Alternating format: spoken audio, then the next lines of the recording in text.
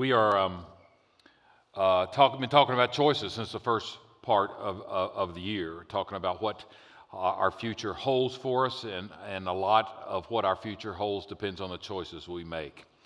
The details of our life probably doesn't depend too much on the choices, but the direction of our life. I can drive out here today and somebody can turn in my lane and we can have a car wreck. That wouldn't have been my choice, but I will determine how I deal with that. I have a choice on how I deal with that. And so in a very large measure, we determine our future by the choices that we make in our lives. And there's been so many accounts of that, and we could preach a whole 52 Sundays on this if I chose to, but we won't. But what I've been trying to say to you in a general way is that your choices, not your circumstances, determine your future. They really don't. It's kind of cool nowadays to be a victim and somehow say that because of this thing that happened to me that I'm this way and there's nothing I can do about it. Well, that's not necessarily the case at all. Our circumstances affect our lives. Obviously, there's no question about that. But our circumstances do not determine our lives. Our choices that we make determine our lives, and so in a large measure determine the type of future that we're going to have as well. There's so many scriptures that talk about that. 2 Corinthians chapter 9 verse 6 is just one of them, and it says, remember this, and this is usually taught in a financial way, but it has so much more application than just finances. Yes, it has financial application. But as we sow to the Spirit, and sowing to the Spirit means nothing more than doing things that please God. As we sow good things, if we sow sparingly, then we're going to reap sparingly. Every farmer in here knows that. If you throw a little seed in the ground, you're going to reap a small harvest. Everybody knows that. Okay? And then whoever sows generously will also reap generously. So as I sow to God's Spirit, as I make good choices in my life, sowing good seeds, I will reap a good harvest. My future, in large part, is determined by the choices I will make. You are not a victim. You are not a victim of your circumstances. And some of you have been through difficult circumstances, more difficult than I have been through. But because God has given us the ability to choose, we can overcome those circumstances. And I'm not saying that it would be easy to do that, but we don't have to claim victimhood status. Now, what I want to talk to you today is we hear. If you've been around the church very long, you've heard people talking about God opening doors. And that sounds very spiritual to say, and it's biblical. But I want to talk about that my future will be shaped about the door, much by the doors that I walk past, the doors that I walk through, and the doors that I shut. I teach preaching, and if I talked about sometimes being able to put the sermon in a sentence. And if I was going to put this sermon in a sentence, I would say my future is shaped by the doors which I walk past, the doors that I walk through, and the doors that I shut in my life. And I'm going to take some time this morning to kind of flesh that out. Each door represents a choice in our life. Just because there's a door that may be open there doesn't mean that I automatically go through that. I must choose to walk through that as well. Each door represents a decision that I make. Every open door is not a good one. Every open door is not from God. And I've got to choose these doors that I walk through. And that's not an easy process, and that's some of the things that we're going to talk through today. The Bible talks about doors as being opportunities that God has given you, at least some doors, to be opportunities that God has given you. The Apostle Paul spoke of this in 2 Corinthians chapter 2, verse 12, and he says, now when I went to Troas to preach the gospel of Christ and found that the Lord opened a door for me. You know what? If the Lord doesn't open a door for you, you ain't going nowhere spiritually, okay? This is all of God's grace. God will draw you. God will woo you. God will open doors for you. You have the free will to make the decision to walk through that, but you must have God to open doors for you. If not, then it's just all me, and it's just all my own self-righteousness, and it's my own working. And all of us have done this, haven't we? We've kicked doors open, haven't we? And we fell flat on our face. Because that wasn't necessarily a door that God had opened, but it's a door that I wanted to go through. So I just kicked it open because I can. I have free will to do that. When the Bible talks about positive doors, talks about open doors, it talks about doors that God opens for us spiritually. And we are in desperate need for God to open doors for us.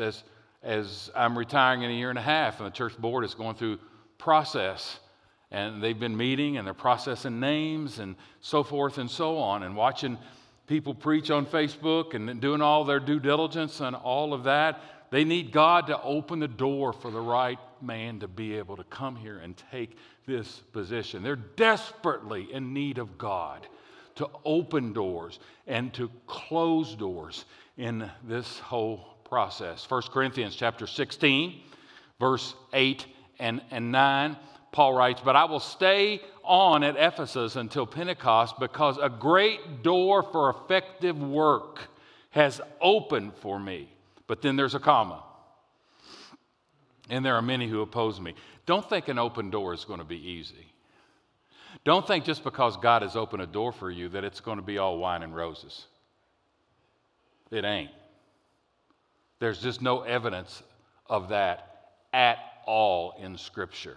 Anything we will do worthwhile in Scripture is portrayed as something that we will have some opposition on. So don't think that just because I'm having a rough go at it, don't think that this has just not been smooth sailing all the way, that you took the wrong route. No, the Apostle Paul, God had opened a door for the Apostle Paul to be able to finally sail to Rome. And if you read that story in the end of the book of Acts, the whole ship exploded and fell apart because of the storm and the high winds. And Paul said he made it to shore hanging on to a piece of wood.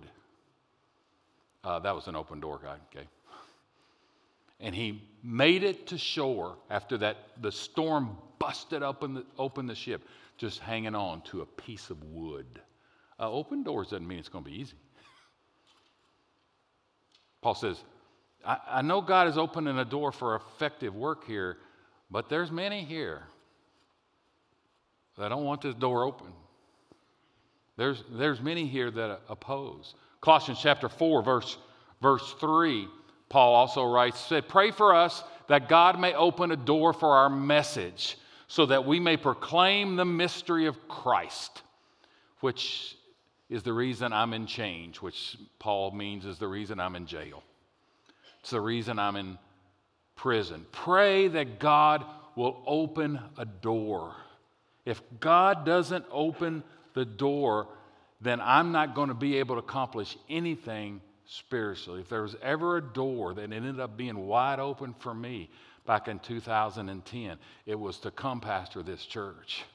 And those of you that have been in this church long enough know that I didn't want to come pastor this church. God had to convince me that this was an open door. God had to knock me over the head and say, "Hey, dummy, I've opened a door for you here." And even against my resistance, God made it abundantly clear to me that this is what that He had for me. And looking back on it, obviously, it's been the best decision that I could have ever made as far as ministry goes. Pray for God to open doors. If not, you just got to rely on kicking them open. I'll just kick it open. And when you kick doors open, you end up doing what you want to do, whether it's the right thing to do or not. I just kick it open. Because I can kick it open if I want. And you can too. God if you want me to do this, if you want me to go into this business, if you want me to marry this girl, if you want me to fill in the blank, would you open a door for me? Would you communicate? Would you make me know that this door is actually an open door? Because sometimes it's not easy to tell, and we're going to talk about that. So some doors are opportunities from God, but some doors are distractions. There are some doors that are distractions. They're not bad, they're not sinful, but they're probably not best. You know, some of the toughest decisions are the decisions between good and best. It's not hard to choose between good and bad. Anybody with half a brain can choose between good and bad. The hard decision is between good and best. And sometimes it may be a good door, but it'll be a door that distracts me from right now what should be the most important thing in my life right now. I told the story in the first service. I've told it to you before. I mean, you know our story. We adopted 2 children. We weren't able to have kids in a natural way, and so we had adopted Christopher. He's 9 months old, and Sue was just learning how to be a mom, and there came an opportunity for us to adopt 2 girls, aged 12 and 9. And, you know, being a guy and wanted to fix problems, I said, man, our problem's fixed here. We got 2 girls and a guy, let's just do it. But Sue was just learning how to be a mom. And so she was going to have a 9-month-old and then have a 12-year-old girl getting ready to go in puberty and then a 9-year-old girl, and she felt like it would be too much. I just thought our problem was solved. I didn't see any big deal about it, you know, but see, that wouldn't have been a bad thing. It wouldn't have been a horrible thing to adopt those 2 girls. It probably worked out. But at that moment, it wasn't the best. And God took care of those girls. They went to a great family. But for us, and probably more so for Sue, learning how to be a mom, gaining confidence as a mom, and all that kind of stuff, you know, that us guys don't understand. She needs some more time before she took on a 12 and a 9-year-old as well. That door would have been a distraction for us. Oh, we'd have sucked it up and made it work. Yeah, we would have. But it would have been a distraction. It wasn't the best. It wasn't the best. Would have been a good thing to take 2 girls out of foster care and put them in there. Yeah, I guess you could say that. It wouldn't have been the best for us. God took care of those girls. God took care of those girls. They're doors that end up being distractions for us. One of the big distractions that we all have is our thoughts. Am I the only one who thinks some really weird stuff? I mean, odd stuff can come into my mind. Do you know that everything that comes into your mind is not true? Everything that comes into your mind, everything that you think about it, any stray thought that just pops in your mind, doesn't mean it's true. You don't have to linger on it. You don't have to think about it. You can say, well, that's about the most stupid thing I've ever thought in my life. Where did that come from, God? Well, I don't know. Maybe it came from the devil. Maybe it came from my flesh. Maybe it came from my sinful nature. I don't know where it came from. I don't really care. It's just weird, man. Look, some of you are too self-righteous to admit that, aren't you? It's just weird. And that's why Paul says to take every thought captive to the obedience of Christ. Our thoughts can be a distraction for us, and my mind can go, I bet that'll look good on the video.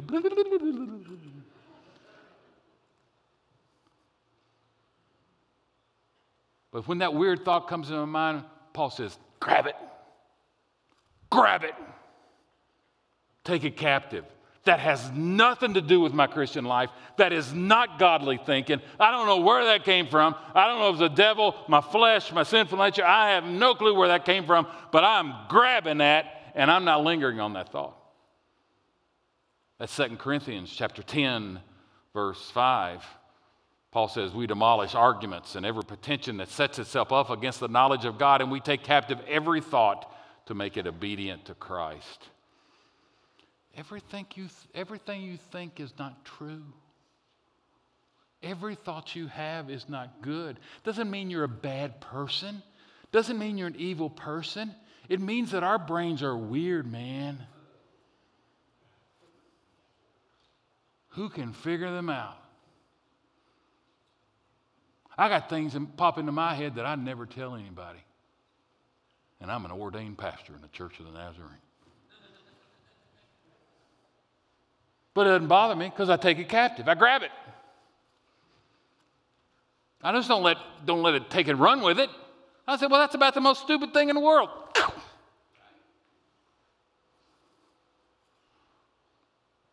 Our thoughts can be big distractions for us. We were at the Apologetics Conference yesterday, and one of the best breakout sessions was a guy talking about social media and just the hold social media has on us.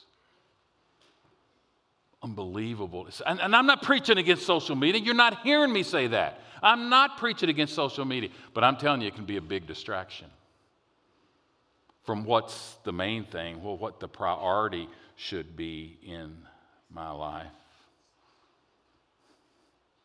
Distractions, doors that are kind of open, and it's not a horrible door. It's not a sinful door, but it's not the door for me at this time in my life.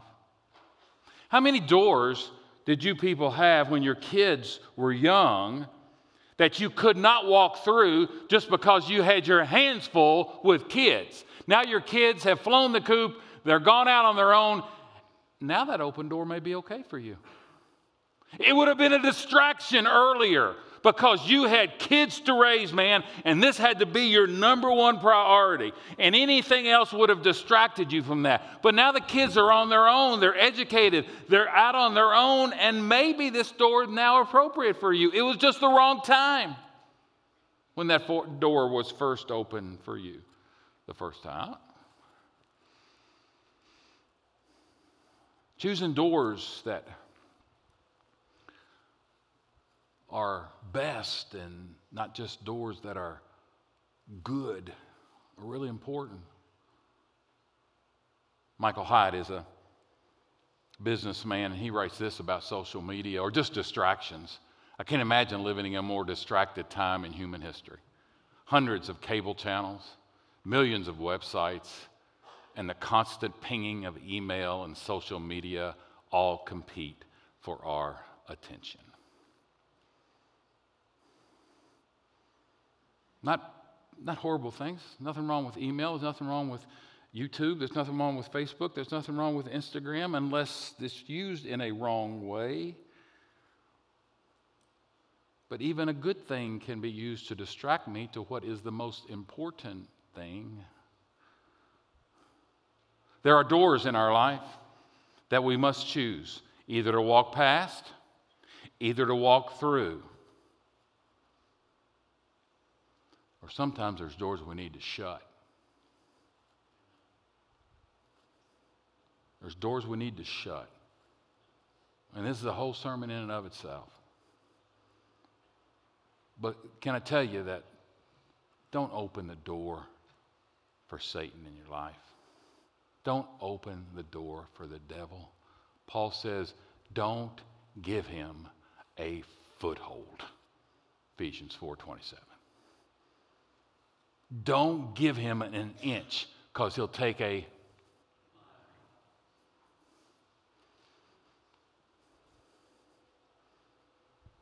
It may not be a horrible thing, but it's something the devil can take and distract you and get you not focused on what you need to be focused on.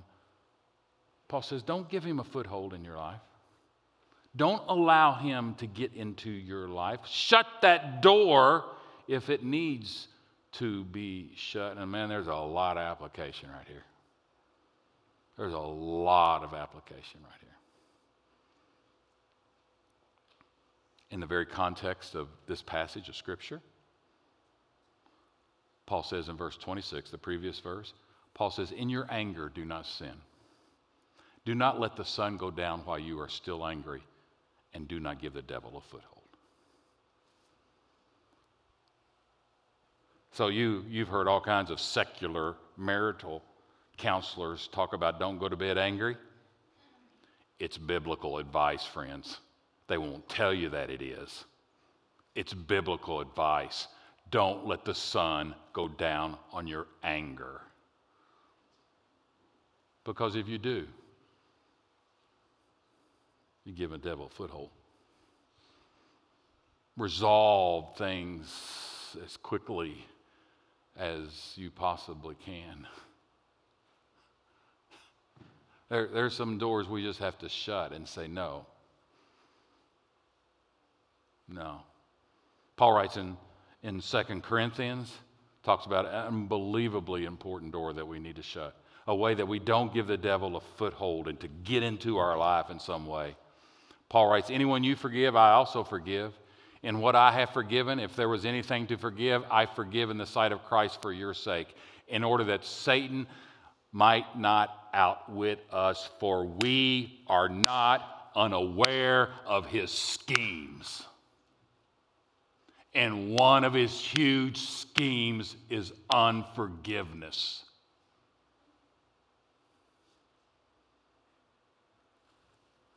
One of his strategies to make you bitter, to make you a person that no one be around, to make your heart hard, is that you harbor unforgiveness in your life. Paul says, we are not unaware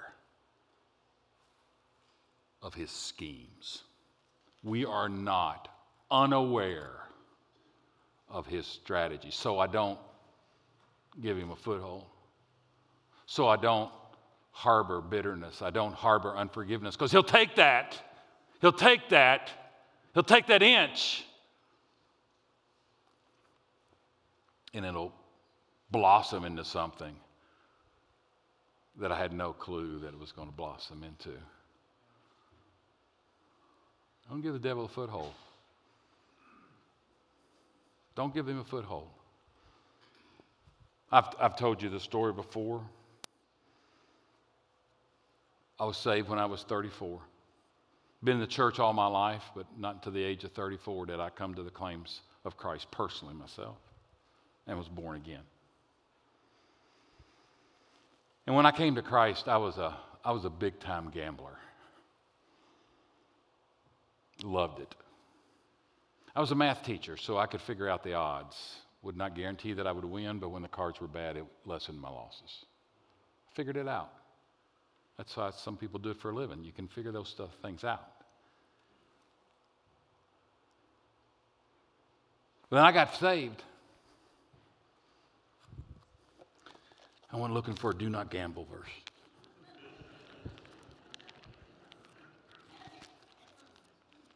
Couldn't find it. Couldn't find it. Yeah, there's a verse on be a good steward of your money, but I saw Christians driving $80,000 pickup trucks too. So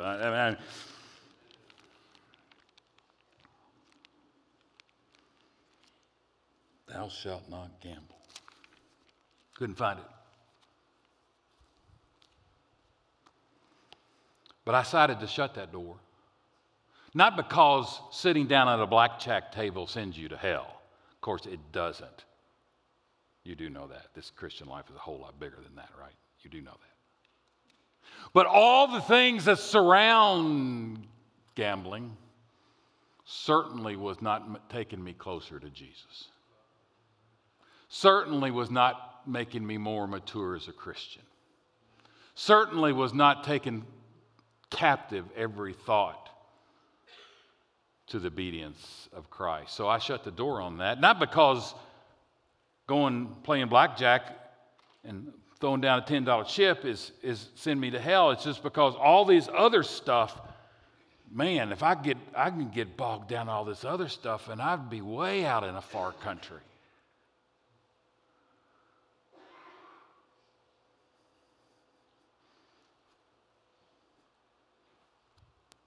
There was no do not gamble verse.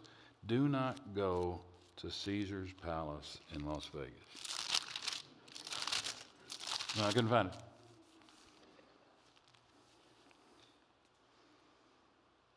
But it would have been a foothold that would have got my mind going other places that didn't need to go. Now, there's a whole lot of other application I could talk about right there. About things that are not necessarily horrible things in your life, but they ain't taking you closer to Jesus. They're not making you a more godly man or godly woman. They're not helping you take every thought captive.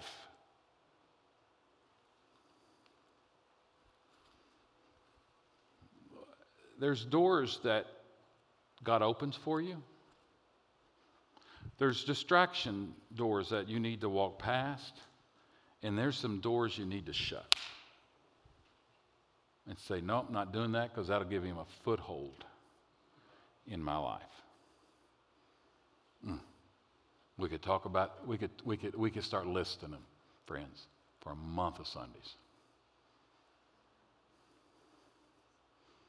Not horrible things, maybe not even sinful things, but it's not making me a more Christ-like person. So it sounds all well and good to say this, and, it's, amen. But, what's the YBH? I tell my preachers in class, your congregation is yelling, yes, but how do I do that? And you got to tell them, yes, I agree with you, Mark, but how do I choose between doors that I walk through and doors that I must walk past? The doors I need to shut, they're kind of self-evident. And the only reason I don't shut it is because, frankly, I don't want to walk through it.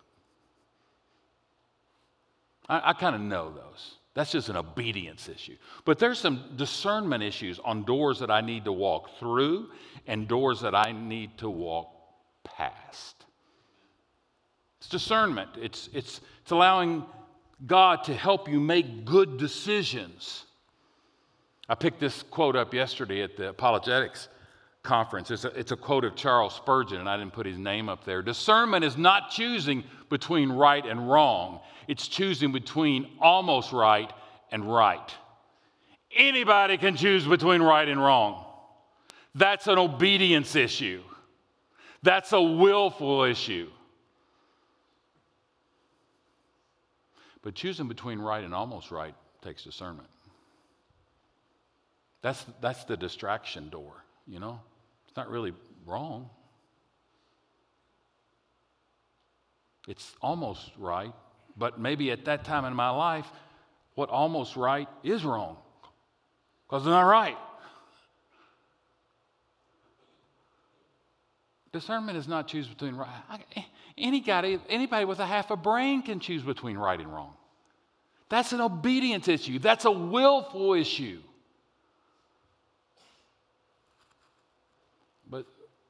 But right and almost right, it's hard. It's hard.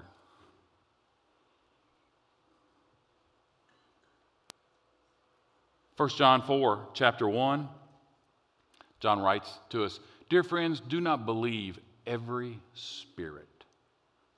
Everything that flies through your mind, every preacher that comes on the TV, everything that you may read in a book, every YouTube video that you may see where some preacher says that, you got to test the spirits to see whether they're from God, because many false prophets have gone off into the world. They're everywhere. I just heard about them the first service. I don't have time to go into it, but somebody that went to a Methodist church in Columbus.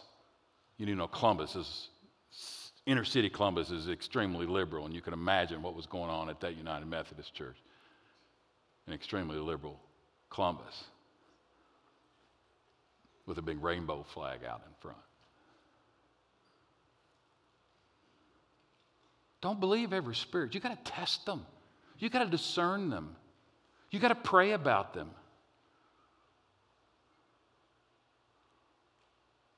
Philippians chapter 1, verse 8 and 9.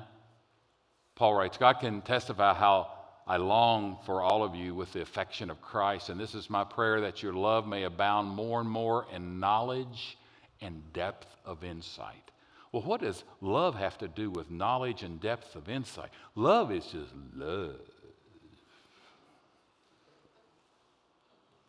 Knowledge and depth of insight, that sounds boring. But if you don't have knowledge and depth of insight, you'll just say things like, well, love is love. Love is love. And your love will be misdirected because there'll be no knowledge or depth of insight or discernment in love. So how is it you know what doors you walk through and what doors you need to walk past? Well, one thing is that God will never open a door that contradicts His word. Never. Will never open a door that contradicts His word. Never. This is the filter for everything we do. Don't come talk to me about it. Go read your Bible about it. Okay? The only thing I'm going to do is tell you what the Bible says. You can read that yourself. It's the filter. You may not like what it says. I may not like what it says. But God will never open a door for me that will contradict, be in opposition to what He has already said. One of the first passages of Scripture I memorized as a young Christian was Proverbs chapter 2, verses 1 through 6. The writer says, my son, if you will accept my words and store up my commands within you, turning your ear to wisdom and applying your heart to understanding. Indeed, if you call out for insight and cry aloud for understanding, and if you search for it as for silver, look for it as for silver, and search for it as for hidden treasure, then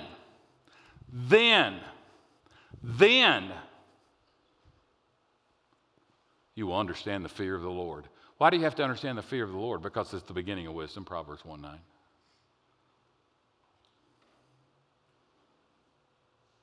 Then you will understand the fear of the Lord and find the knowledge of God. For the Lord gives wisdom,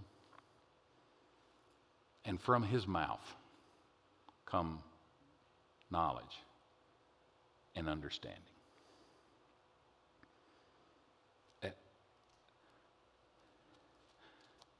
Well, I love him.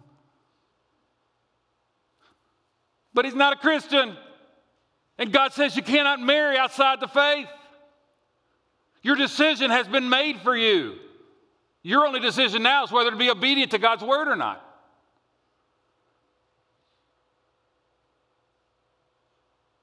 An open door will never. How many people have been tempted to go into some type of employment or business endeavor that was just a tad, and the word that's coming to my mind is probably not the best word, shady. It wasn't quite on the up and up. It wasn't horrible. Everybody does it.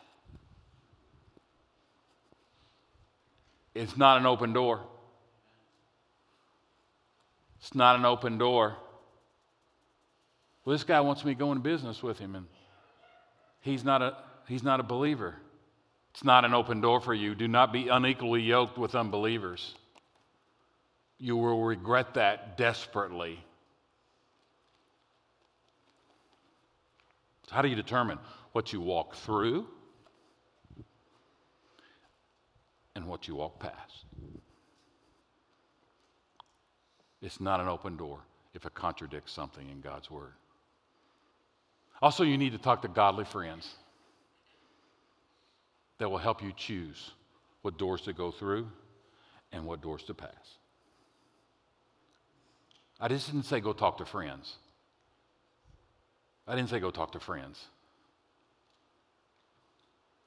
You You're friendly with everybody, but you're not friends with everybody. Are you with me? You're friendly with everybody, but you're not friends. You go find 2 or 3 godly friends and go ask them what they think about what you're sensing, what you're thinking about doing. I had a guy call me when I was in Florida. He said, I need to talk to you when you come back. I got some things that are going on in my head, and I need to run them past you first. Now, why? Is that because I'm the great guru of know everything?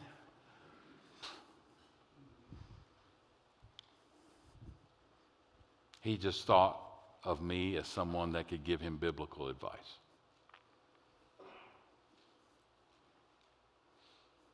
Who do you have in your life that is farther on down the road spiritually than you are, that are closer to Jesus than you are, that when you mature as a Christian, you want to be like them? Go talk to them. Go ask them questions. But you know the problem? We go talk to our friends because our friends will tell us what we want to hear. They won't push me. They'll agree with me. You know how you know you really got a friend? They disagree with you. They love you enough to disagree with you. We bought into this lie that if we love someone, we have to affirm everything that they do.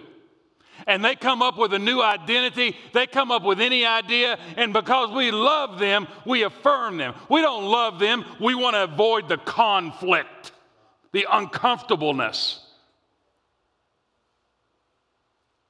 Find somebody that loves you enough to say, Mark, you are out of your mind. That's a friend. That's a friend. Why do we have? I heard a testimony of someone that regretted their gender transition, and this person said, if only someone had told me I was doing the wrong thing.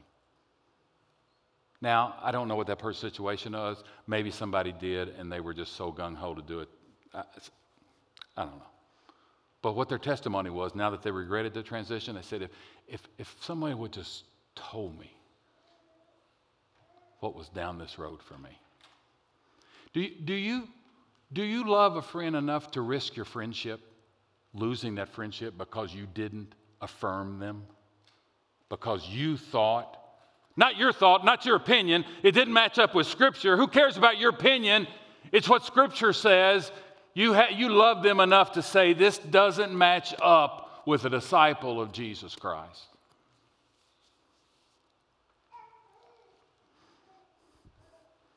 We bought a lie about affirming. Major league. Proverbs 12:15 says, the way of a fool seems right to them, but the wise people will listen to advice.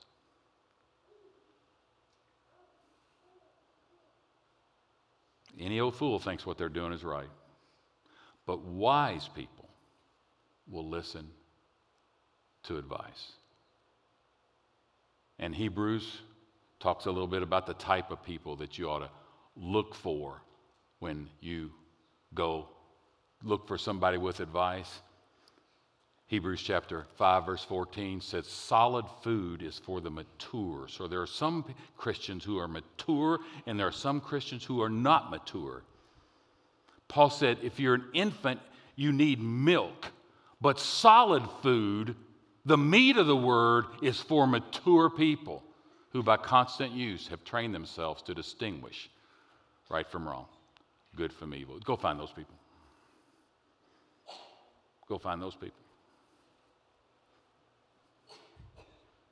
Well, I don't want to go talk to her. I think I know what she'll say. You better go talk to her.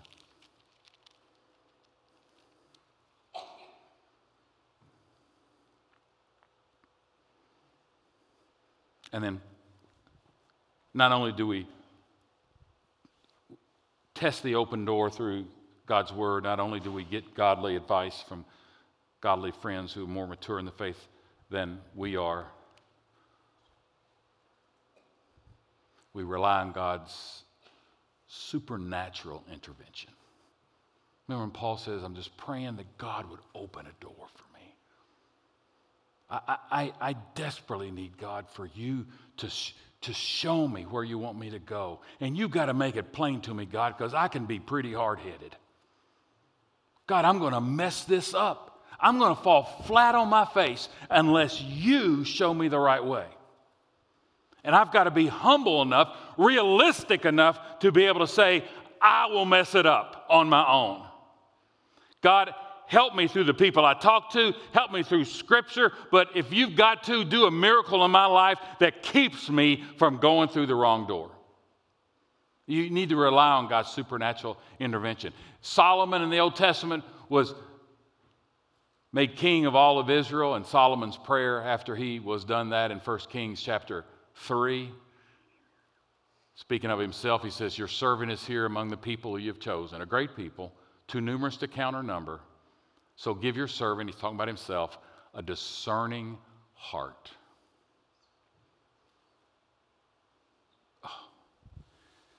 Oh, for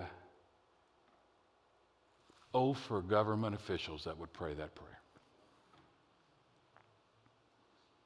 But they couldn't get elected. You do know that, don't you? They'd have to keep it quiet during the election season. Because if people were really out in their faith, they'd be nailed to the wall. That's why I really wonder if sincere Christians could ever get elected without compromising your faith. So give your servant a discerning heart to govern your people and to distinguish between right and wrong. For who is able to govern this great group of people? He said, God, you need to do something that I can't do on my own.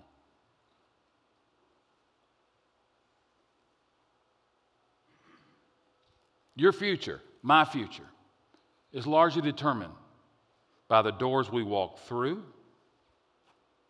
the doors that we walk past, and doors that we shut. Largely determined by those. Now, if you're here today and you're not a Christian, you haven't been born again, you haven't accepted Christ, you haven't received Christ, whatever kind of terminology you want to put on that. This message was not for you. Because this message was for disciples of Jesus Christ on how to make good choices in your life. Because you don't have to be a Christian to make good choices. You don't have to be a Christian to fix your marriage up. You don't have to be a Christian to make good financial choices. You don't have to be a Christian to turn over a new leaf in your life. You don't have to be a Christian to get your finances all straightened out. You can do that in the flesh. But for you to make good spiritual choices, there's a door that you have to walk through first. And Jesus Christ, he says, I am the door. See, there's a decision you make. You can make all these good decisions without walking through the Jesus door and still go to hell. He gets us. You can wash all the feet you want to wash, and you'll still go to hell if you haven't repented and believed and walked through the Jesus door. And once you've done that, the door of discipleship is then open for you. And all these spiritual decisions that I'm talking about today are applicable to you, but not until. So I've heard this message, and I think I'm not going to walk through that door. That's great. Now, I'm not a Christian, but that's a good decision. And I pat you on the back for that decision. But you still go to hell if you're not a Christian. If you haven't walked through the Jesus door. You can give all the money you want to. You can give all the money to church you want to. You can teach Sunday school. You can help up in the kids' ministry. All you want to. Do all kinds of great and good things. But if you haven't walked through the Jesus door, all those goes for naught. Now, if you disagree with me, you believe that you're saved by works. You believe that you're saved by doing good stuff. And you can't get too far in Scripture by saying that that is false.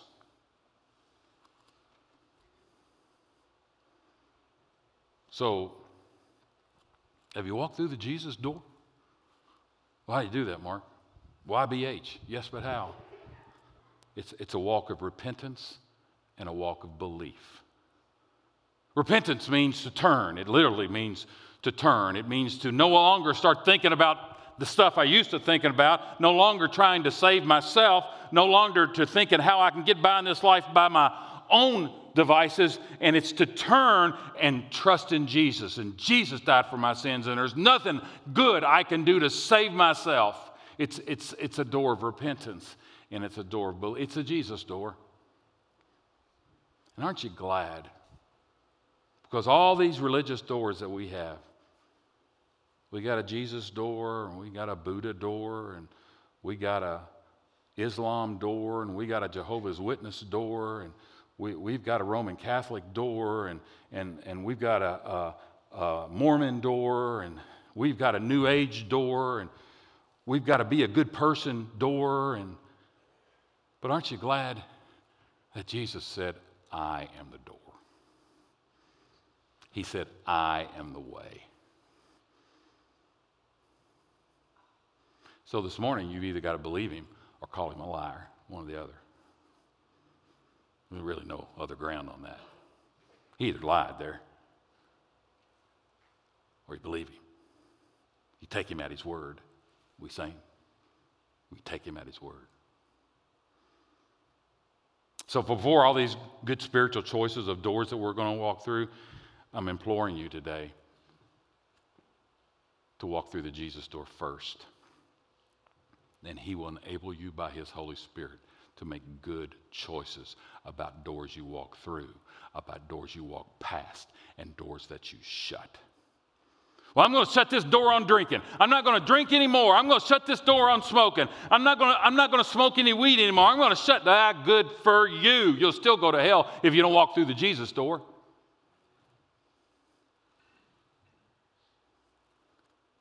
Have you walked through that door?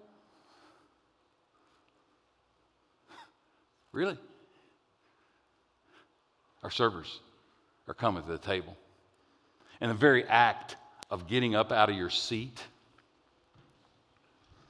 can be an act of repentance and belief. That you're no longer trusting in yourself or the way of the world, but you're trusting in what is symbolized here, which is Jesus' death on the cross, with the bread which symbolizes his broken body and the cup which symbolizes his blood shed for you. Have you walked through that door? Well, I've been coming to church all my life. I don't give a rip, and the Bible doesn't either.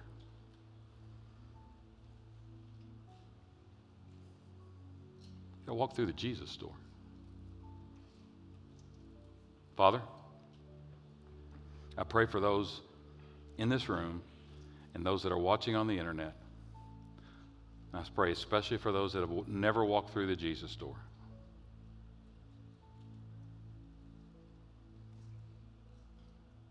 I don't care if their parents walked through it, if their grandparents walked through it. I don't care if they were raised in this church all their life. Would you help them to swallow their pride and walk through the Jesus door and trust him in repentance and in belief. For those that have walked through that door, help us with our choices. Help us know which doors to walk through, walk past, and which doors to close as we walk with you as a disciple of Christ. And it's in his name that we pray. Amen.